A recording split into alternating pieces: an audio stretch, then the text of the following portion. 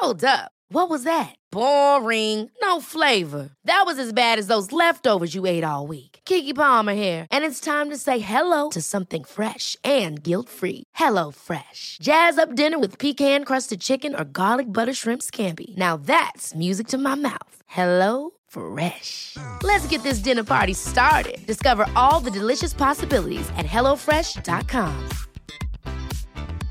Ready to pop the question? The jewelers at BlueNile.com have got sparkle down to a science with beautiful lab-grown diamonds worthy of your most brilliant moments. Their lab-grown diamonds are independently graded and guaranteed identical to natural diamonds, and they're ready to ship to your door. Go to BlueNile.com and use promo code LISTEN to get $50 off your purchase of $500 or more. That's code LISTEN at BlueNile.com for $50 off. BlueNile.com, code LISTEN. Quality sleep is essential. That's why the Sleep Number Smart Bed is designed for your ever-evolving sleep needs. Need a bed that's firmer or softer on either side? Helps you sleep at a comfortable temperature? Sleep Number Smart Beds let you individualize your comfort, so you sleep better together. J.D. Power ranks Sleep Number number 1 in customer satisfaction with mattresses purchased in-store. And now, save 50% on the Sleep Number Limited Edition Smart Bed for a limited time. For J.D. Power 2023 award information, visit jdpower.com/awards. Only at a Sleep Number store or sleepnumber.com.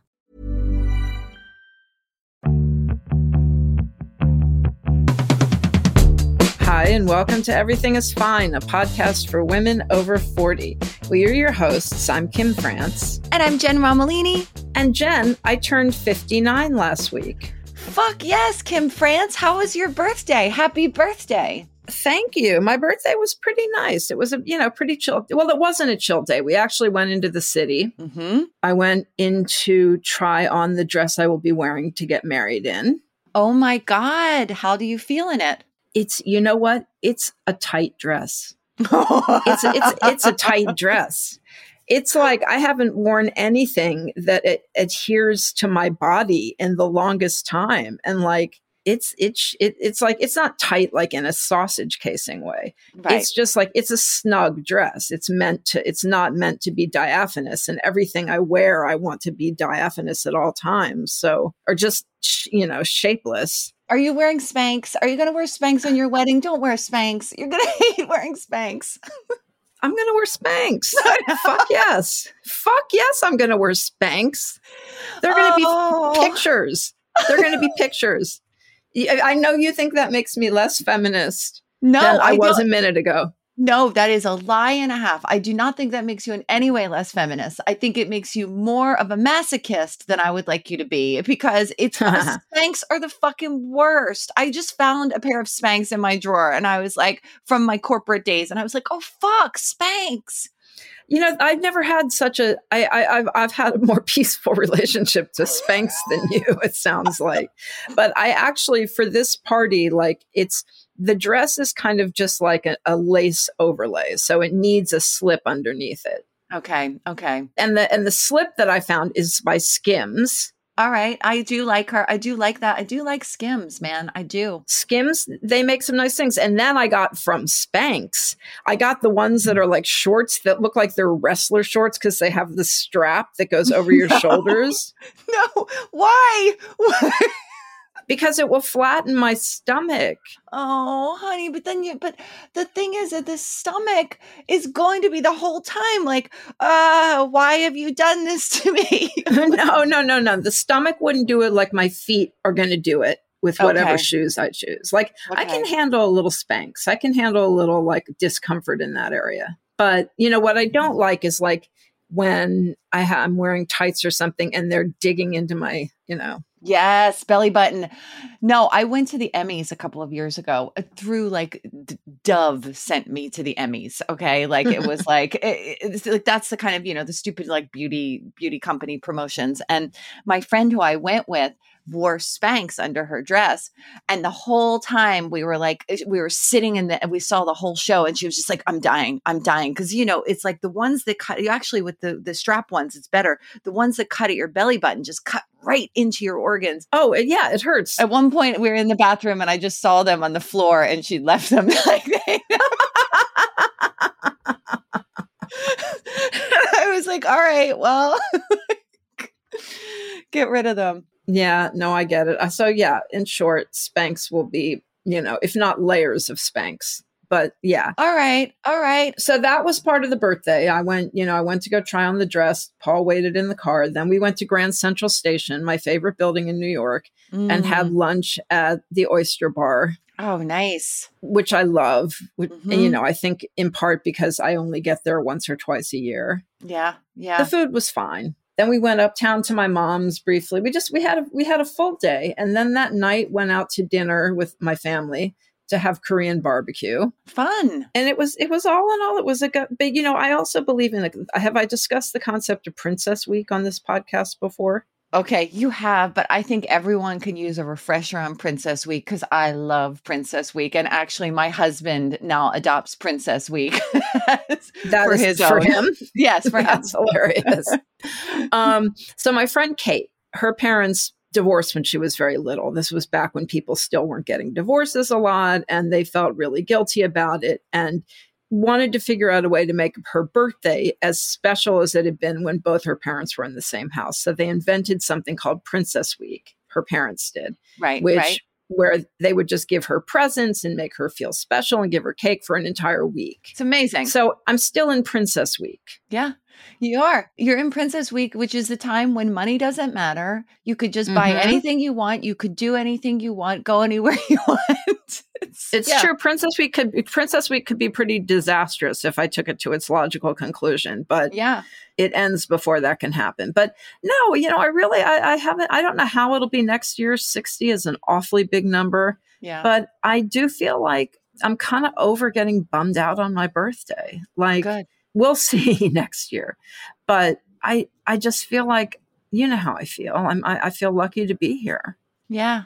No, I think that's so good. I think it's so good. And I think we should keep this energy going. I weirdly feel similarly. I'm turning 50 next week and I feel I'm really come to a peace with it. Like I really went through a lot of feelings about it. And now I'm kind of psyched. I'm just like, well, what if I get to be exactly what I want to be in my 50s? Like, what if that happens? Like, fuck it. I'm kind of excited too. Oh, my 50s. My 50s were so much better than my 40s. Just so much better. I mean, my 30s blew. My 50s have not been that great. I was thinking about where I was 10 years ago and I was like, oh God, I was like a corporate executive, like wearing Spanx. I've had several lives, I feel like, in this decade. So yeah, we'll see what happens. And speaking of several lives and several decades, we have an exciting guest today. Yes, we do. Carlene Bauer. This was an unofficial Everything is Fine book club for Carlene's book, Girls They Write Songs About, which I loved, you loved. We created an international audience for Carlene Bauer's. I've gotten people write to me from Sweden who were like, I love this book. Thanks for recommending it. Because it is like the quintessential Gen X friendship book, I felt.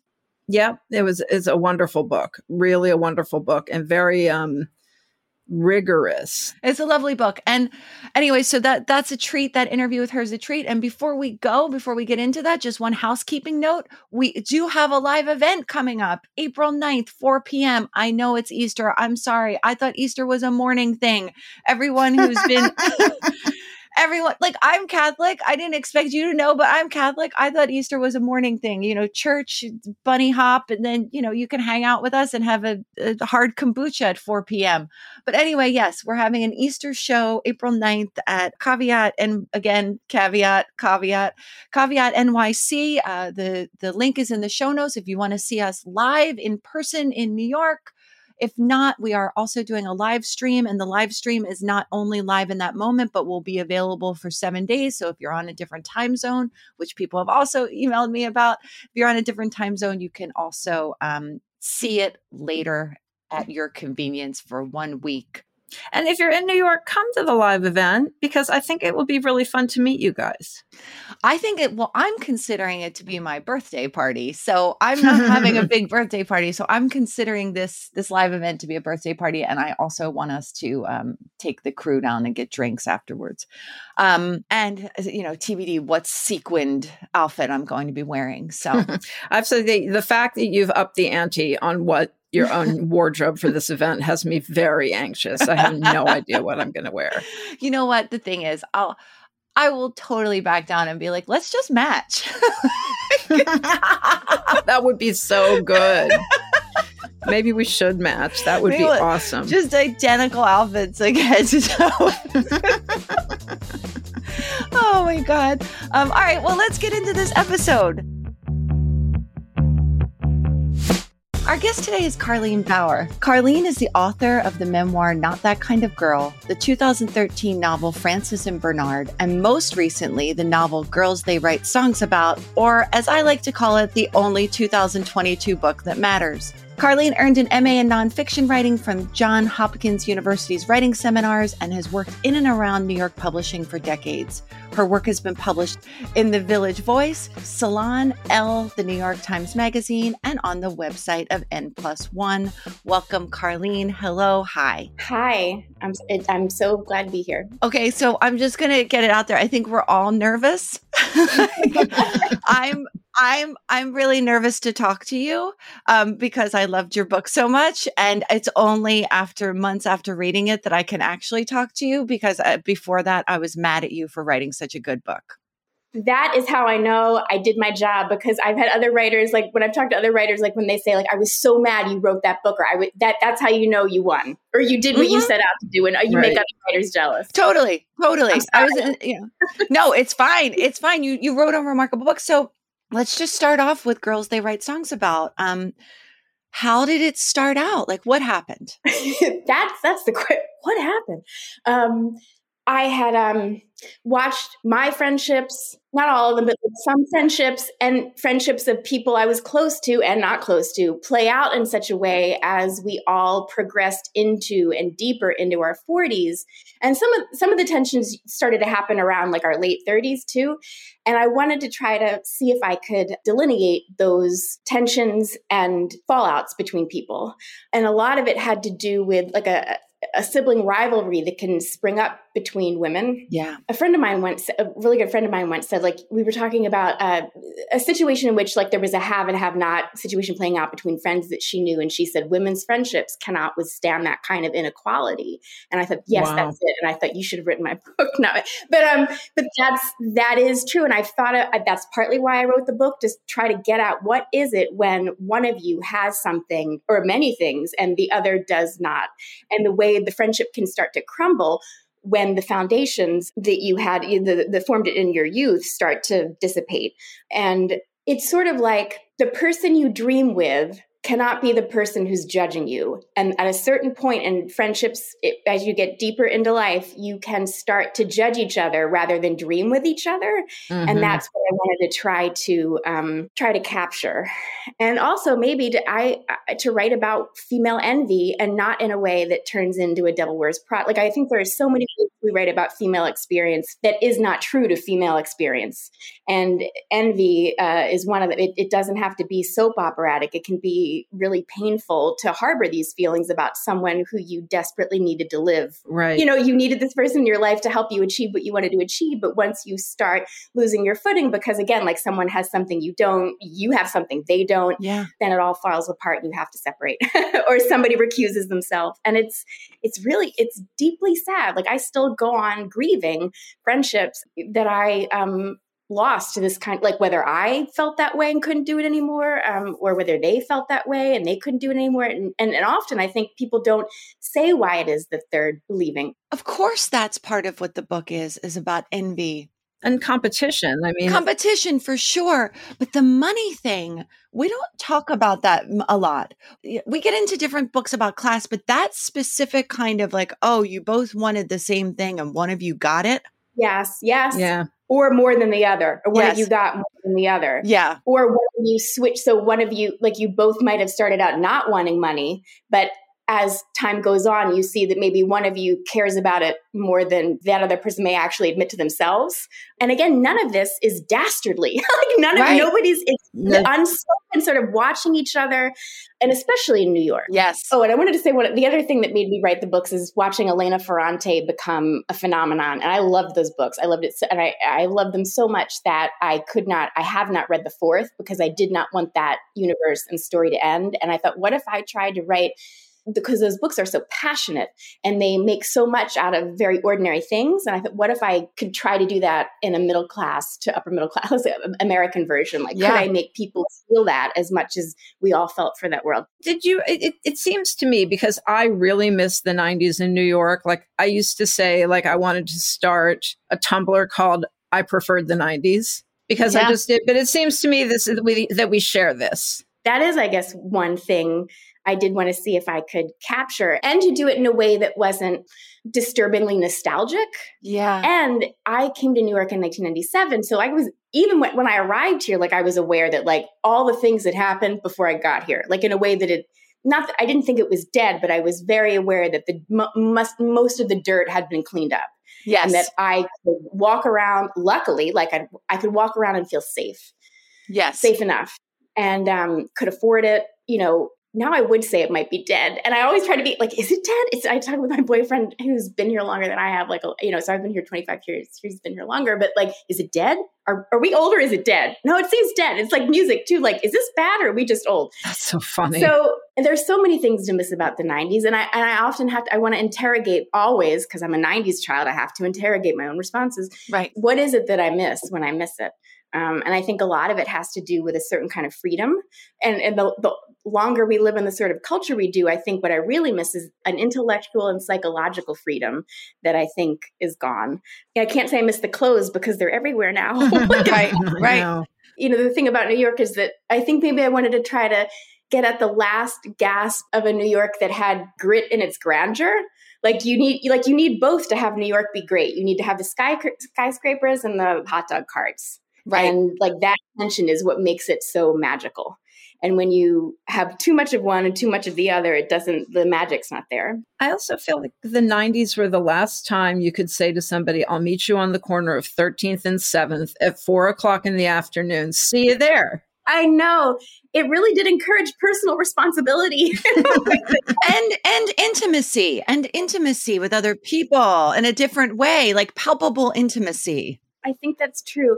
And another thing I wanted to try to get at with the book, and the 90s might have been, this definitely seems to have been the case, the last gasp of a certain sort of office culture. Yes. And again, this was another situation where walking to an office in New York in the late 90s, I knew that all the parties had been had. It was, I was just walking through the embers. But doesn't everybody feel that way a little? But again, it's one of those things where am I, maybe something did die and I was at its funeral. Do you think you could be collegial and, just being around people. And if you were lucky, and I was lucky several times over, and I feel like I shouldn't even talk about it, I was lucky enough to be at offices which were publishers and magazines. And I was young, or I shielded myself because I did fact checking so that I knew I was recusing myself from a certain level of insanity, and pain. But I liked the people I worked with and they liked me. Yeah. And so when you're lucky enough to have that cocktail going on, the office can seem like a magical place, like a crucible for being. And I think that I wanted to try to get at that. We worked in a field where the line between business and pleasure was very thin. No, that's it, Kim. Yeah. Yeah. And, I wonder, because this was something I thought you got really right, was publishing office culture in that time. So, I came to New York in 2000, so I'm a couple years late, but it's around the same time. I was also a fact checker, the whole thing. So I saw every single thing that was happening. I felt it, right? And you get so many details precisely right, almost too many to talk about, but particularly the relationship between a writer and editor. There's a moment where Charlotte's editing Rose that I was just like, oh my God, I remember those moments. But you also, this disillusionment of having gone through the publishing grinder, you play that out over a long period of time in the book. And It feels like you really felt that. Like, you're saying that you had nice jobs, but did you have unhappy jobs in publishing? Because I'm fucking assuming you did, because I did. I mean, yes, I was frustrated within my, I could get very frustrated. But I think the frustration was, as the kids used to say, an inside job. I mean, the kids never said that was older people, but I think that was me not being grateful, or it was me not knowing how to make something great out of what I had been given. It makes sense. I felt like for me, and this might not be your experience, I felt like the dream was not worthy of the dreamer. Like I got in and I was like, wait, what? Yeah. Like people were disappointing, and publishing was in a dive. I mean, it was like, I think I didn't make enough of what I had been privy to. That's just me. Oh, interesting. I was raised evangelical, and I come from a certain sort of, anyway, but I mean, not that, you know what? I can't even blame it on church. I can't even blame that on. Wait, so what would you have done differently? Where did you not show up? No, like been not me, like been born to entirely different people, which is actually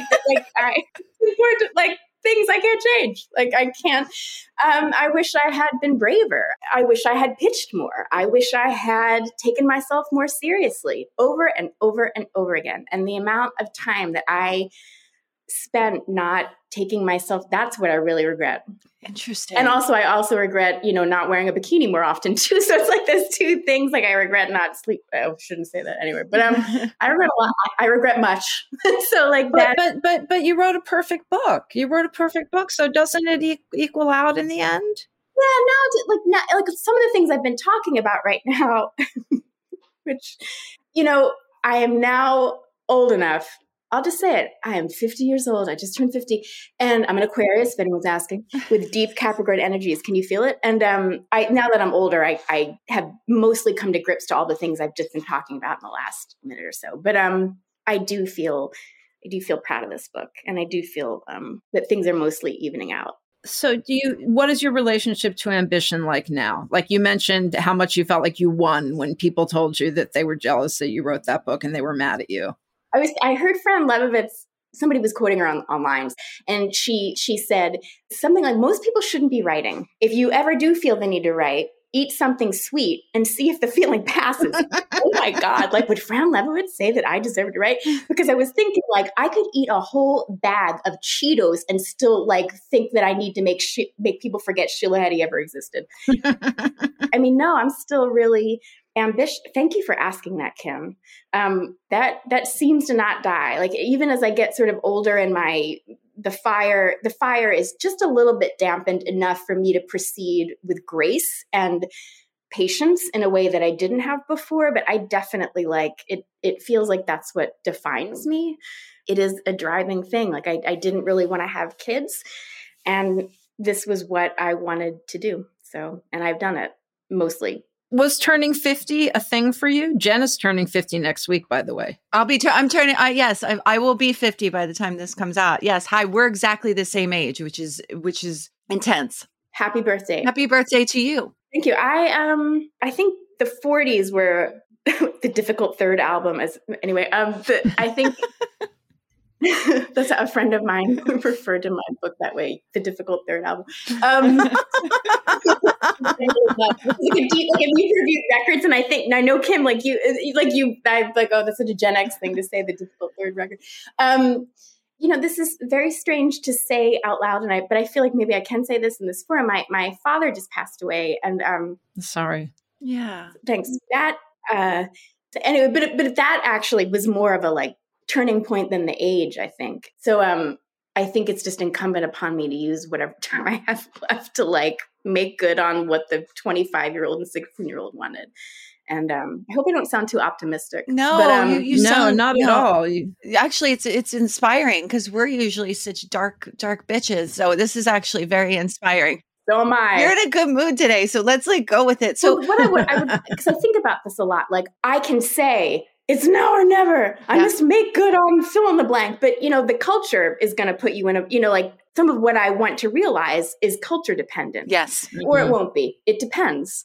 And I think that's the shit of being this age, pardon my French, is, and I'm just sort of arriving into this is, it seems to me that you're just learning how to be who you are, and you've just gotten perspective. You feel like you know exactly all the ways in which you're smart and capable and powerful, and nobody gives a shit. Like, that's what it seems like.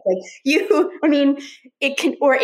might be that way, that nobody wants to hear it from you. I think that we create our own reality to some degree. Like, I feel like when I was 25, I thought I was smart and capable, and like nobody gave a shit. And like, I feel like it's the kind of the same. No, right.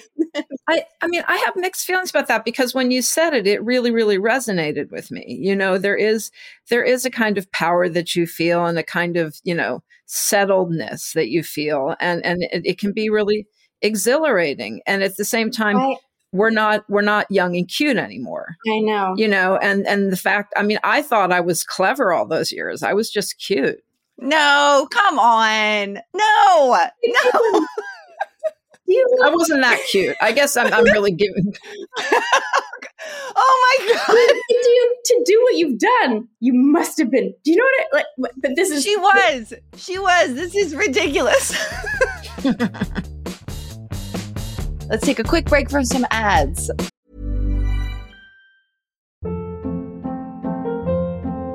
Hold up. What was that? Boring. No flavor. That was as bad as those leftovers you ate all week. Keke Palmer here, and it's time to say hello to something fresh and guilt-free. Hello Fresh. Jazz up dinner with pecan-crusted chicken or garlic butter shrimp scampi. Now that's music to my mouth. Hello Fresh. Let's get this dinner party started. Discover all the delicious possibilities at hellofresh.com.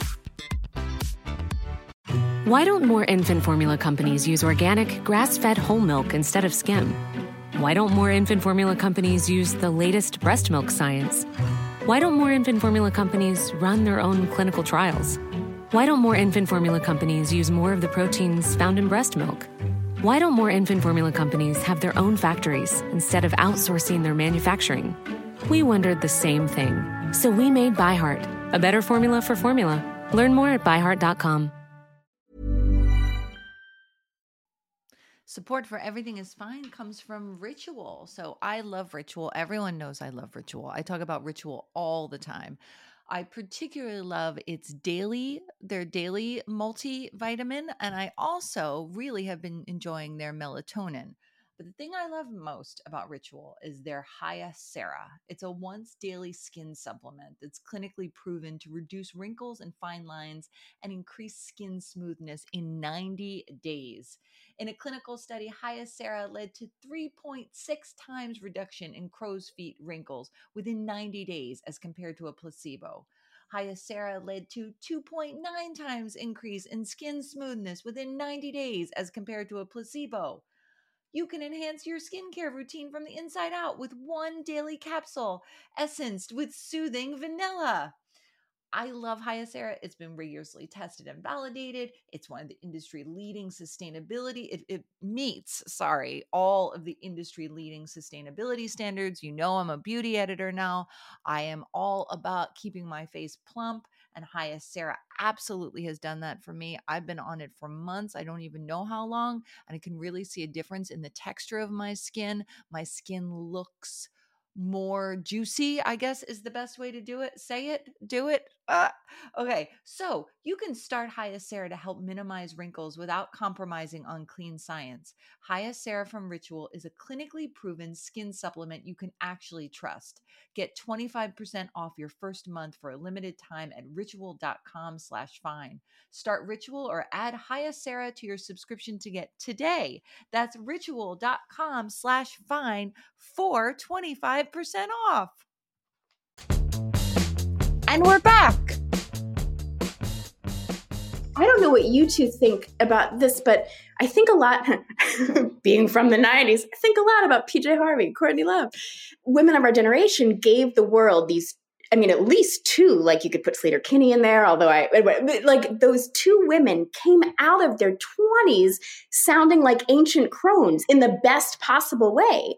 And we gave the world that in our 20s, when we were barely in our 20s or somewhere in our 20s. And I often think, what could be a Gen X version of that for Like, could we give that to the world again? Like, where the energy, because those songs to me, like, they're timeless. Young people made them and they're timeless. Like, what is it like now that have all this wisdom? What could we give? A very loud, steadying wisdom. What can we give to other people? Do you know what I mean? Yeah. Well, yeah, that was actually something. Books like yours. Yeah. Books like, and that was a question I wanted to ask you because, we are exactly the same age. We're very, very in the middle of Gen X, both of us. We're very strongly Gen X. And this felt like such a Gen X girl book to me, like just so much. And I was wondering, like, were you aware of the broader strokes of this generation? Like, were there themes you were really trying to hit in this about Gen X? Because it felt like there were some like second, the feminism you got into, how it failed us, what the expectation of that. So I'm just wondering if you were grappling with that when you were writing it. Yes, I wanted to see if I could record how it was to live through certain ideas and moments, but not to do it in a heavy-handed way, like a class portrait. But also anybody who wasn't that age, I wanted them to be able to see themselves in it too. So a former professor of mine, she's like almost 70, and she really loved it. And I was a little nervous, but she loved it. And that meant a lot to me. And I've heard younger women say that they really loved it too. So I wanted it to be welcoming to anybody who saw themselves in it. And there have been men who really loved it too. And I always sort of feel relieved when I write a book and men are like, this was amazing, which is crazy, but that's the way we live in, or the head I live in. And no, I wanted to, I did want to do what you said. Yes. And you did without hitting you over the head with it. You absolutely did. I mean, it's, and you also got into a lot of things about class that I have not really seen that really resonated with me. Particularly going from working class into sort of white collar jobs, like making that class jump and feeling like a fish out of water in so many ways, and just being like, oh, well, all these people came from something different, clearly, was that real life to you? Is that autobiographical? Okay. Yes. My parents didn't go to college, and what I sort of wanted to memorialize was that kind of strata of New York where nobody in your family wanted this, but you did. So I technically am a first generation college. I think I was like the first person in my family, both sides, to graduate from college, I think. Yep. And it didn't really start to bother me until my 30s. I felt like America was a meritocracy, idiot. And but the more I knew, I'm like, oh, like going to Harvard does help. like, why did that's what? Right. Parents who can put a down payment on your house, it helps a lot. No. Yes. Parents who can finance your unpaid internship. Yes. Yeah. Yes. But the book publishing that I worked in, like everybody, all the assistants I knew, like they went to NYU, like they came from Indiana, like as far as I could tell, they were paying their own bills. And I feel like people don't talk about that enough. Is that because all the people I knew in publishing, like nobody's parents were giving them a credit card.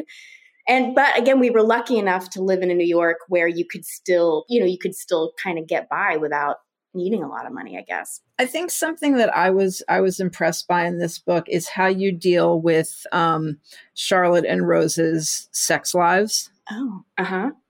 Which I think is very unapologetically. They don't always make themselves the most likable. Could you say more about that? And you well, no, just that there is sleeping with married men. Yeah. And it is, I mean, I had so many feelings about that. I thought it was amazing that you didn't judge for that. But I also thought there was something kind of depressing about it because it's like, they all cheat. Yeah. They all cheat. Oh, meaning the married men or everybody? Meaning the married men, yeah.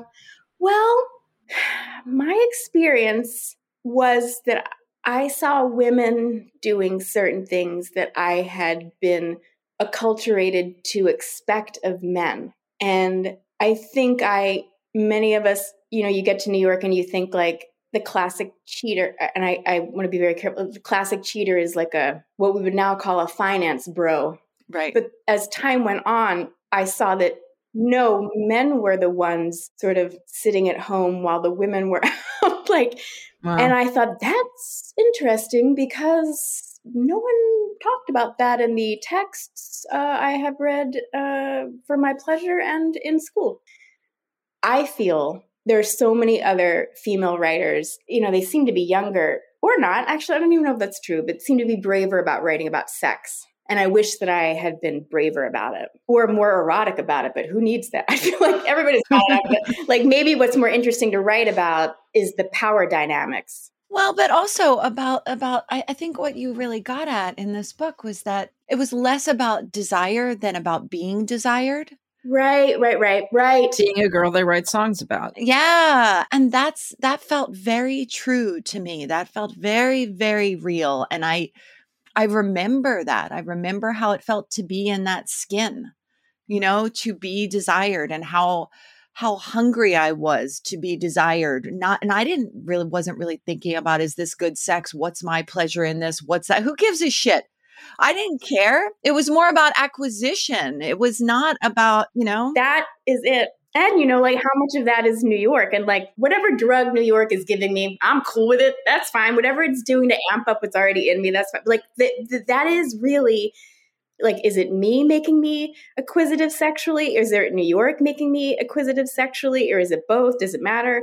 And I think for a certain sort of woman, if you don't early on learn that you're desirable, you will be forever, well, right now, this second, wondering like, am I desirable? Yep. No, you're onto something. And we've discussed this with other women of our generation when we had that conversation with Sari about always chasing that sort of feeling of like, oh, I'm wanted. Like, cause we were think of the messaging we got. Like, of course we were insecure. Like, well, no, I mean, we grew up on different ad campaigns, but right. I'm thinking about the Love's Baby sauce. Yeah.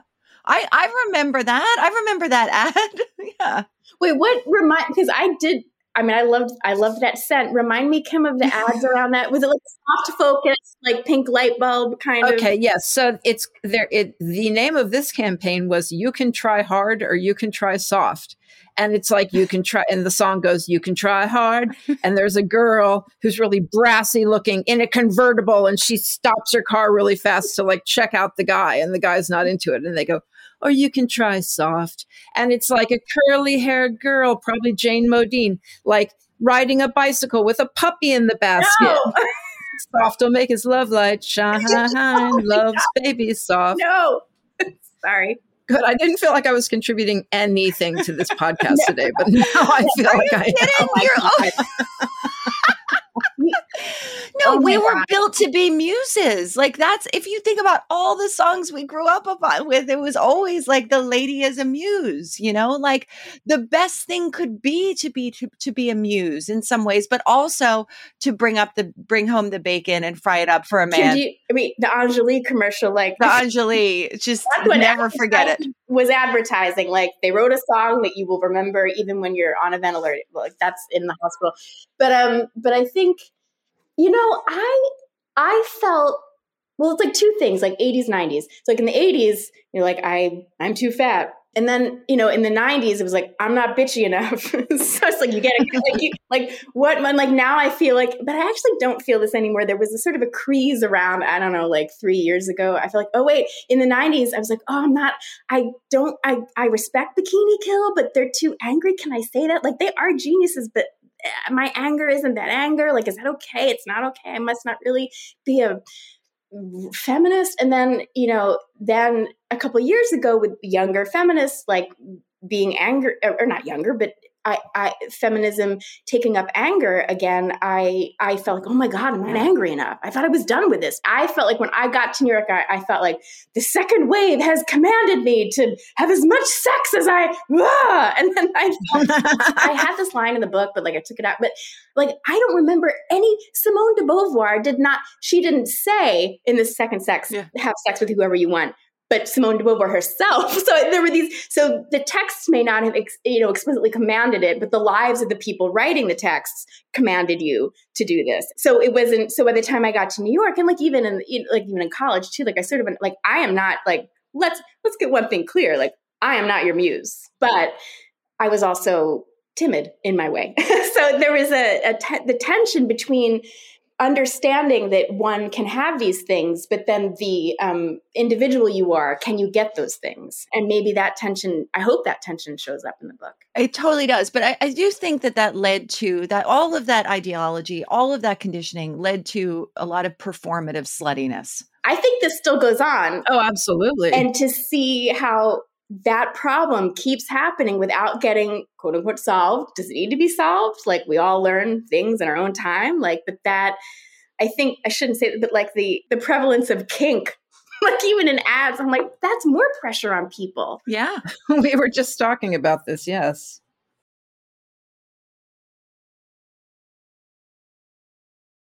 When I see that word on the internet, on a Subway ad, I think, pity the poor young person who has to experience living in the gap between this made up ideal and the person they are.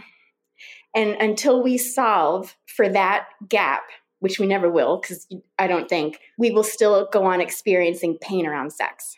And the lies we are complicit in around sex, I think, are really, it's like the only way we have to measure a person's braveness. It's like we simultaneously want it to mean nothing at all, but yet we use it as the only reliable measurement of how strong a person you are. Will you do this sex thing? I'm sorry. So it's yeah, it's interesting. Like, so I think that you can have an extremely liberated class of young people, and I think we thought that we were, at the cutting edge of, but the tension between what your culture asks you to do and what you, the individual, feel prepared to do is very different. That's why I tried to write. I mean, this book doesn't speak to that, but there's what I wanted to try to get at is that tension between what you understand your culture to be asking you to do, and I didn't do it completely in the book, and what you, the individual, actually feels like as a human in your body, in your mind. Right.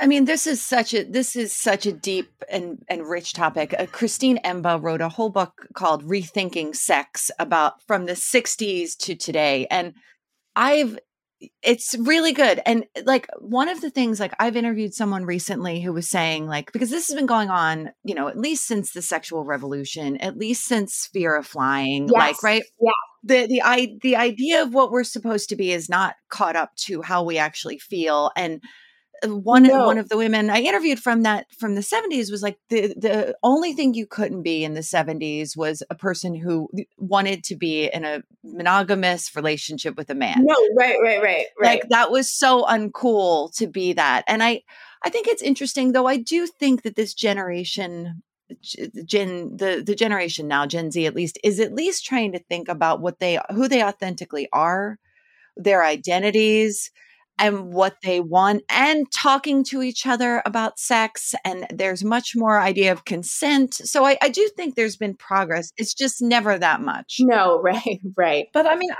I think it would be like, I was such a naive kid. I was so late to everything sexual. Like, it would be hard for me if I was a kid. I mean, I think that there must be a lot of pressure to be like down with what your program is now at a very young age.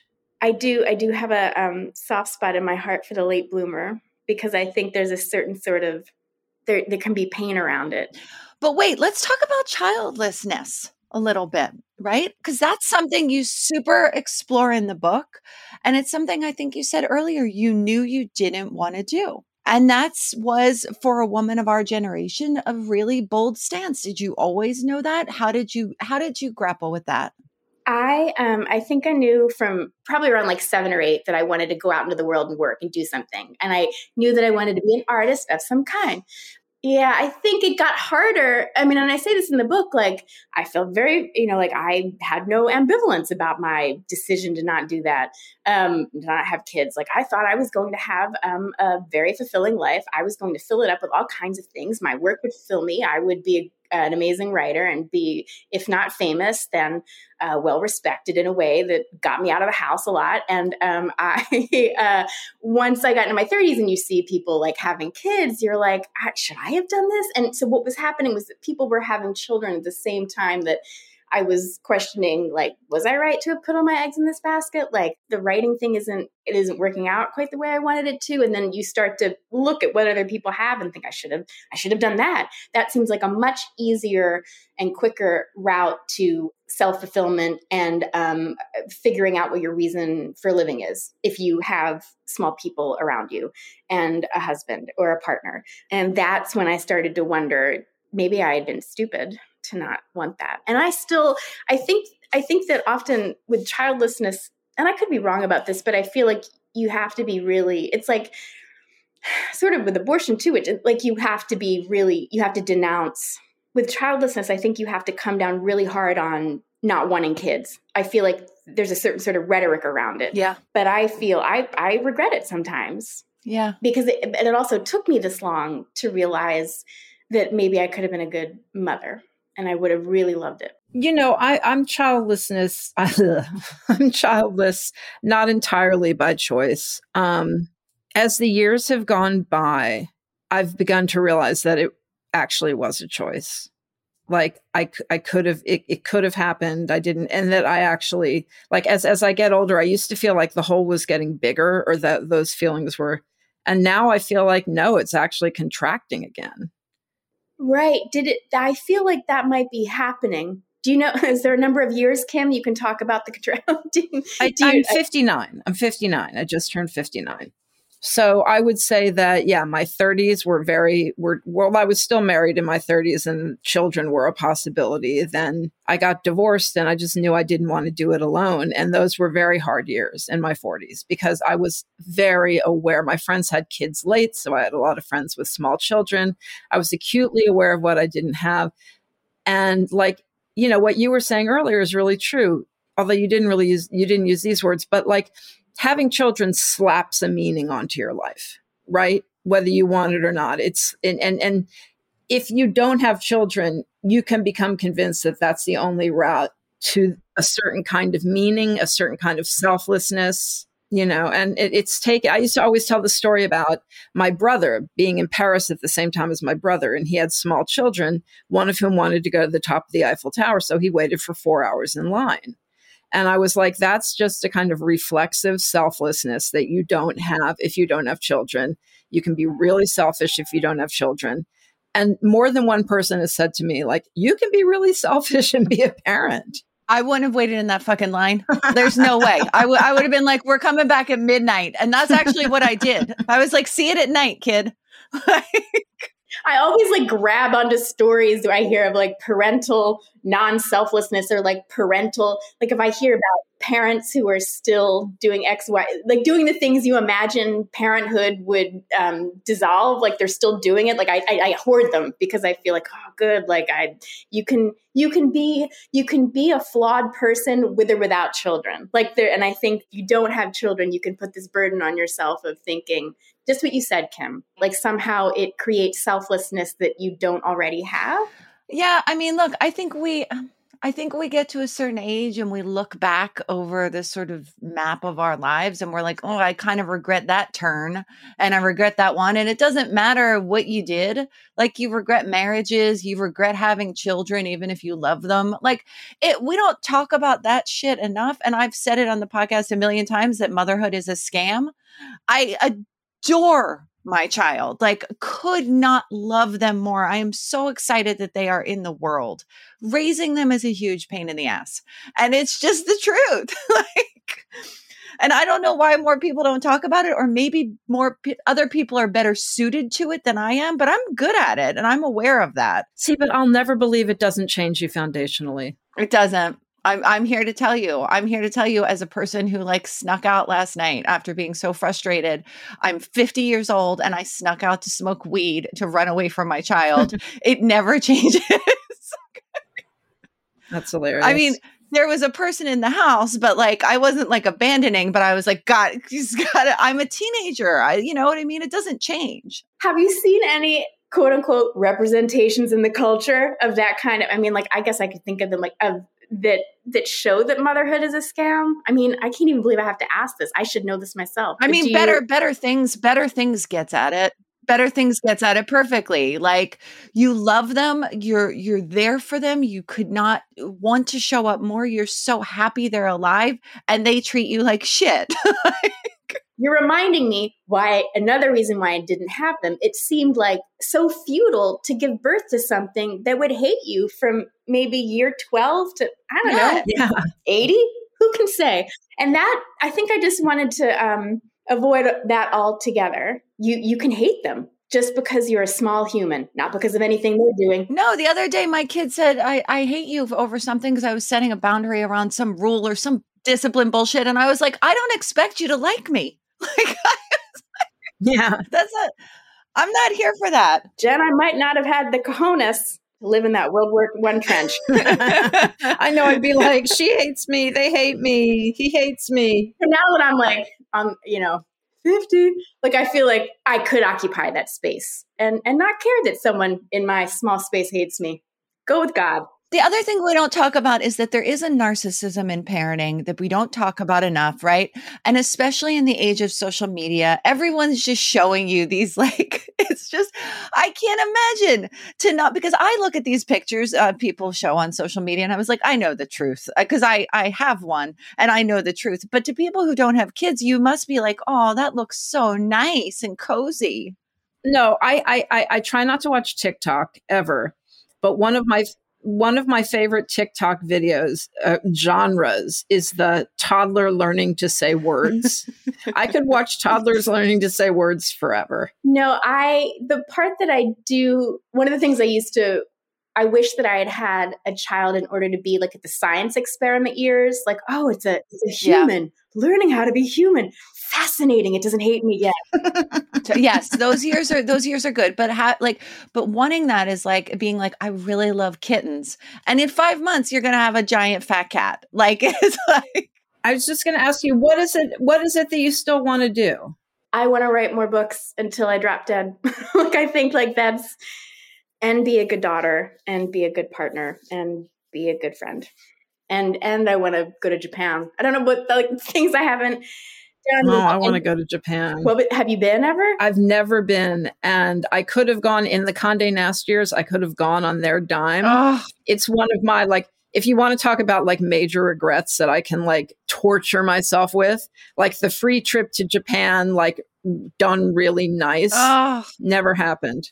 Well, thank you for doing this. This has been amazing. We could talk to you. I feel like we could talk to you for like 3 more hours. I feel the same way about you both, but I don't, and I mean that sincerely. And I am so grateful that you both asked me on. And I really have, this felt like something more than an interview. And that's a testament to you both.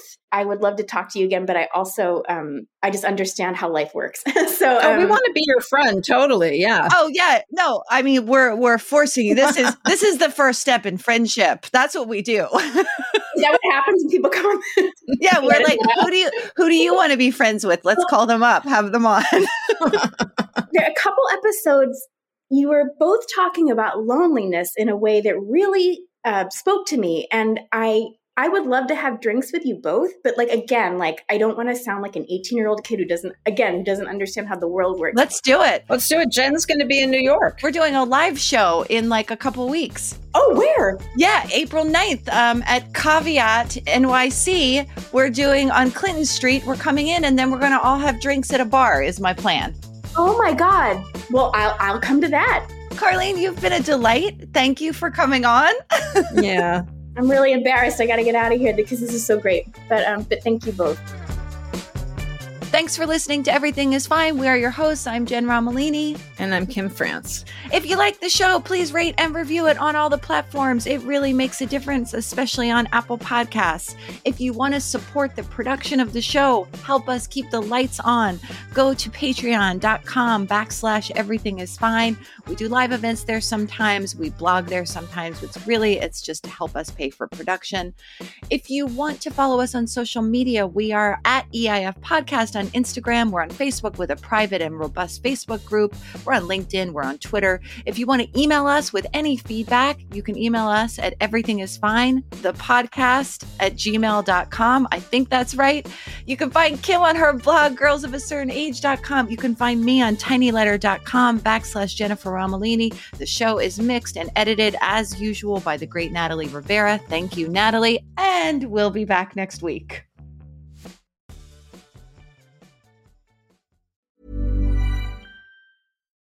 Why don't more infant formula companies use organic, grass-fed whole milk instead of skim?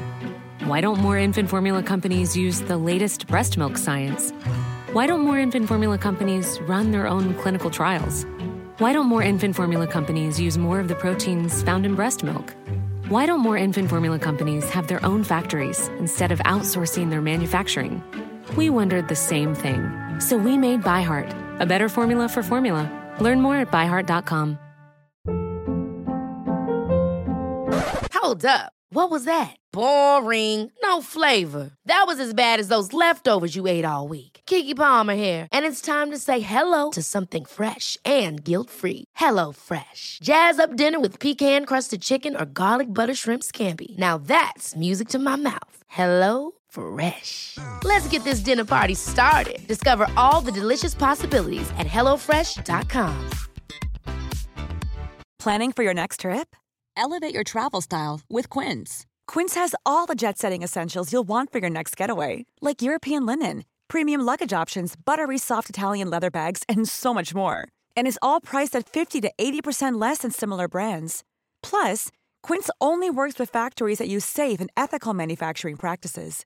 Pack your bags with high-quality essentials you'll be wearing for vacations to come with Quince. Go to quince.com/pack for free shipping and 365-day returns.